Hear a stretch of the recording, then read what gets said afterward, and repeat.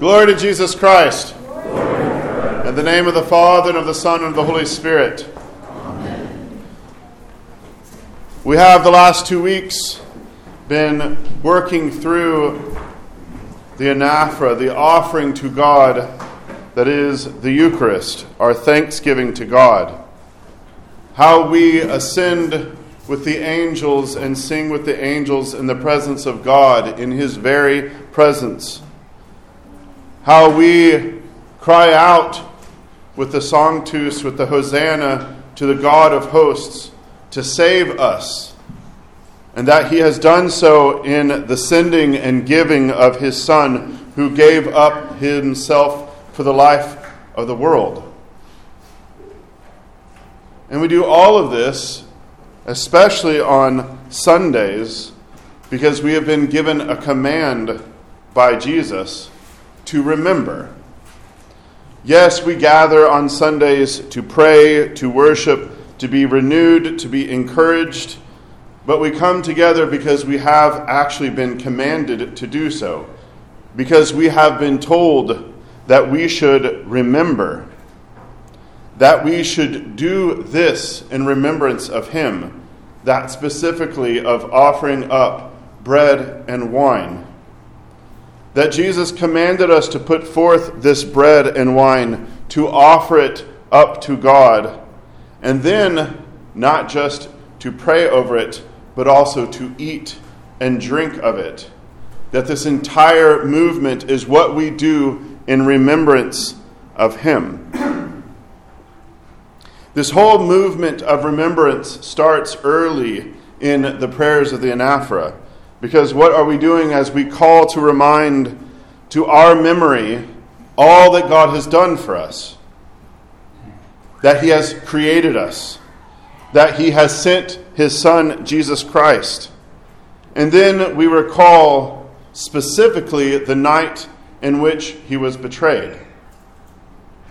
The priest prays, who has so loved the world, to give thine only begotten Son, that whoever believes in Him should not perish but have everlasting life, who, when He had come and fulfilled all the dispensation for us, and the night in which He was given up, or rather gave Himself up for the life of the world, took bread in His holy, pure, and blameless hands. And when He had given thanks and blessed it and hallowed it and broken it, He gave it to His holy disciples and apostles, saying, "Take, eat, this is my body which is broken for you, for the remission of sins." And the people of God respond, "Amen." The priest continues, "And likewise after supper He took the cup, saying, Drink of it, all of you. This is my blood which is shed for you, of the blood of the New Testament, which is shed for you, and for the remission of sins." And the people again respond, "Amen."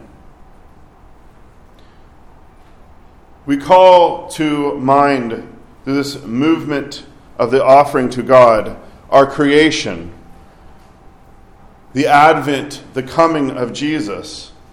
And then we hone in specifically on the night in which Christ, with His holy, pure, and blameless hands. I love the zeroing in here for us to remember His specific hands, holy hands, pure hands, blameless hands, that is about to offer up bread and wine, which will have within it His own pure, holy, blameless body and blood. This night in which Christ gives this bread and this cup to His disciples and apostles was already a night of great significance. What was the feast that they were keeping? The Passover. What is the Passover?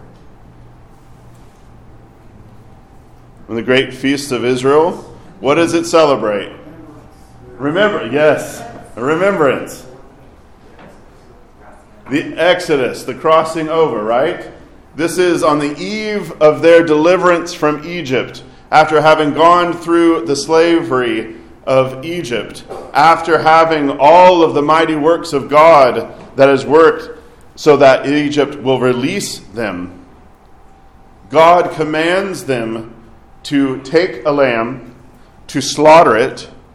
What do they do with the blood? They sprinkle it on the door frame, right? Because the angel of death is going to be passing by. They take a branch of hyssop and they sprinkle the blood of the lamb on the door frame. What do they do with the rest of the lamb? Do they boil it? They burn it up. They roast the lamb because they must eat it. What are they doing? How are they dressed? Do you all remember how they're dressed? They're girded up, right? Because they know that they are about to embark. They're having a meal of the lamb, an echo of the sacrifices of Israel, that they themselves then are not just on that night in anticipation, just like the night in which our Lord gave himself to his apostles in the bread and the wine, but that they were then, that wasn't just the only night. What were they supposed to do after that? In perpetuity, they are to come together annually to do the Passover, right? This is what our Lord, in coming and himself offering himself as the lamb, he asked the disciples, his apostles, go prepare a place in the upper room. They are to go into that upper room and they are to remember God's work of salvation. This is what they did. They gathered around the table, and in ritual remembrance of God's deliverance of Israel from Egypt, they ate bitter herbs, they ate of the roasted lamb, and they told and narrated the story of God's deliverance. Because the reality of this remembrance is not just the fact that God led Israel out of Egypt, but that God is always delivering Israel from Egypt. Just read the Psalms. He is delivering you from Egypt. Because the meal that we participate in, that they participated in, is not just a simple remembrance. It's not just something that we call to mind. Because as our Lord was sitting there that evening with that particular Passover meal, he transforms it, he fulfills it, gives it its ultimate meaning. It is no longer just the fact of God delivering Israel from Egypt historically.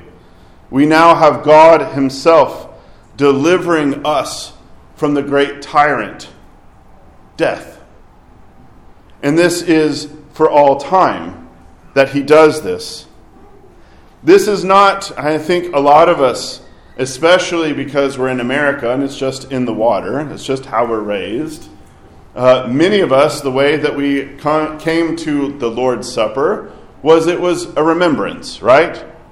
Very specifically, this is just a memory, right? Where this is why you could do it quarterly, maybe once a year, because at the heart of it, for many Protestants, not all, it is just a recall. But for us, when we sit down at this table, when we call to mind, we're not just calling to mind, but we are making, through the invocation of the Holy Spirit, Jesus Christ himself to be present. That the meal is transformed, that the bread that is offered is truly his broken body, broken for our forgiveness, that the wine that is offered in the chalice is truly the shed blood, the blood of the new covenant, the body and blood of the Lamb of God, so that death passes over. This is then given not just once, just with the disciples and apostles, but this was an apostolic act that we see continued throughout the book of Acts. But we especially hear it from Paul. For he was given the tradition that this is what the Christians did.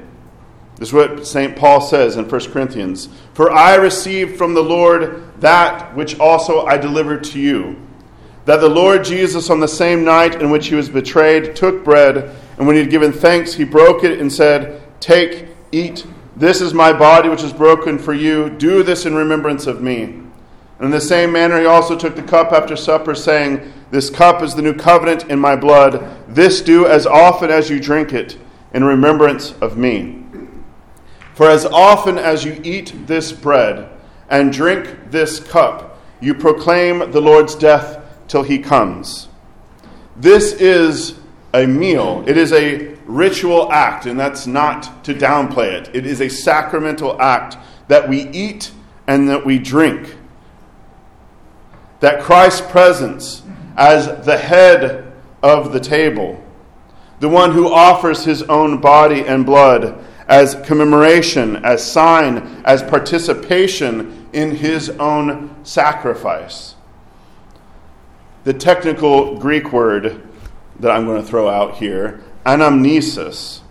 This is the recall. This is the actual participation in the reality of the Last Supper. This is why we call it the mystical supper.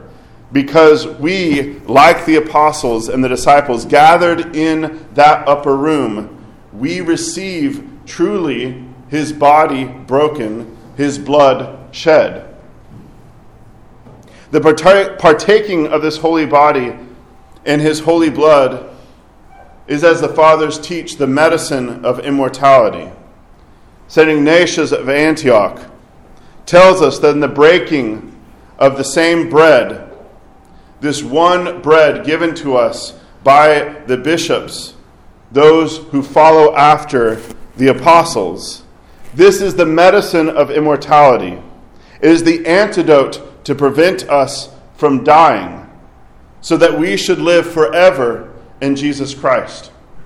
In baptism, we are baptized into the death of Christ. We put to death the old man.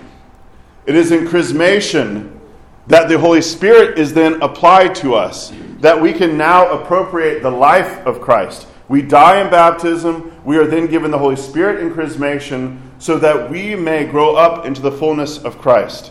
And it is in the Eucharist that we continue to feed upon the life-giving body and blood of Christ, because he is the resurrected one. This is the reality that we will call down by the Holy Spirit that will be upon this very altar. That God himself, Jesus Christ, will be present, body and blood. This is something that it's so easy for us to register and then move to the back of our head. But what an incredible miracle of God, that we feast not with the dead one, but with the living one, the immortal one, that what we feast upon, what is given to us, is medicine for our soul and body, that we actually need the medicine to enter into us to transform this body that's going to die, that is going to give us the ability to live with him forever. The fathers of the First Ecumenical Council confessed at the divine table we should not see simply the bread and the cup which have been offered, but raising our minds on high, we should with faith understand that on the sacred table lies the Lamb of God, who takes away the sins of the world, who is offered as a sacrifice by the priests. And truly receiving his precious body and blood, we should believe that this is a sign of our resurrection. This same truth is expressed at the Synod of Jerusalem, the Confession of Dosithios, in 1672. I wonder why they had to get together in 1672 to clarify a few things. What happened in the world of Christendom within a few decades previous to that? Calvin, yes. The Protestant Reformation. This came into the Orthodox Church. This particular expression of the faith of the fathers was because there was a particular hierarch who was going around teaching Calvinism. That might blow your mind, but it's true. So the fathers had to come together and say, no, Cyril, you're not right. This is what we believe. They came together specifically speaking about the Eucharist. We believe that in this sacred rite our Lord Jesus Christ is present, not symbolically, not figuratively, but truly and actually. So that after the sanctification of the bread and wine, the bread is changed, transubstantiated, converted, transformed into the actual true body of the Lord, who was born in Bethlehem of the Ever Virgin, was baptized in the Jordan, suffered, was buried, resurrected, ascended, sits at the right hand of God the Father, and is to appear in the clouds of heaven. And the wine is changed and transubstantiated into the actual true blood of the Lord, which at the time of his suffering on the cross was shed for the life of the world. Yet again we believe that after the sanctification of the bread and wine, there remains no longer the bread and wine themselves, but the very body and blood of the Lord, under the appearance and form of bread and wine. In response to the Lutherans, the Calvinists, and other various Protestant groups, the church came together and expressed very clearly that in remembering and recalling, this is not just a memory, but that this is, in the anamnesis, the actual showing forth, the change, the presence of God himself. The body, as the fathers say, that was born in Bethlehem, that was baptized in the Jordan, that suffered, buried, resurrected, and that will come again. This is what you will receive in Holy Communion. It is truly the body and blood of Christ. Let that sink in. If it goes to the back of our mind, let us again and again bring forward the awesome reality that God himself feeds us himself. This is what he desires, that we live into the glory of God, man fully alive, as St. Irenaeus tells us.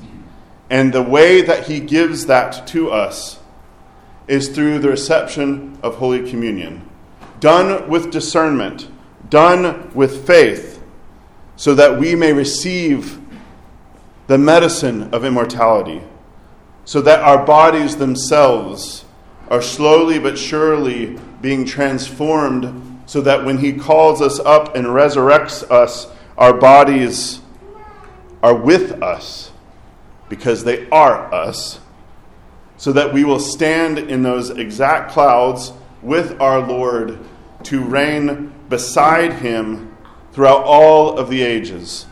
In the name of the Father, Son, and Holy Spirit. Amen.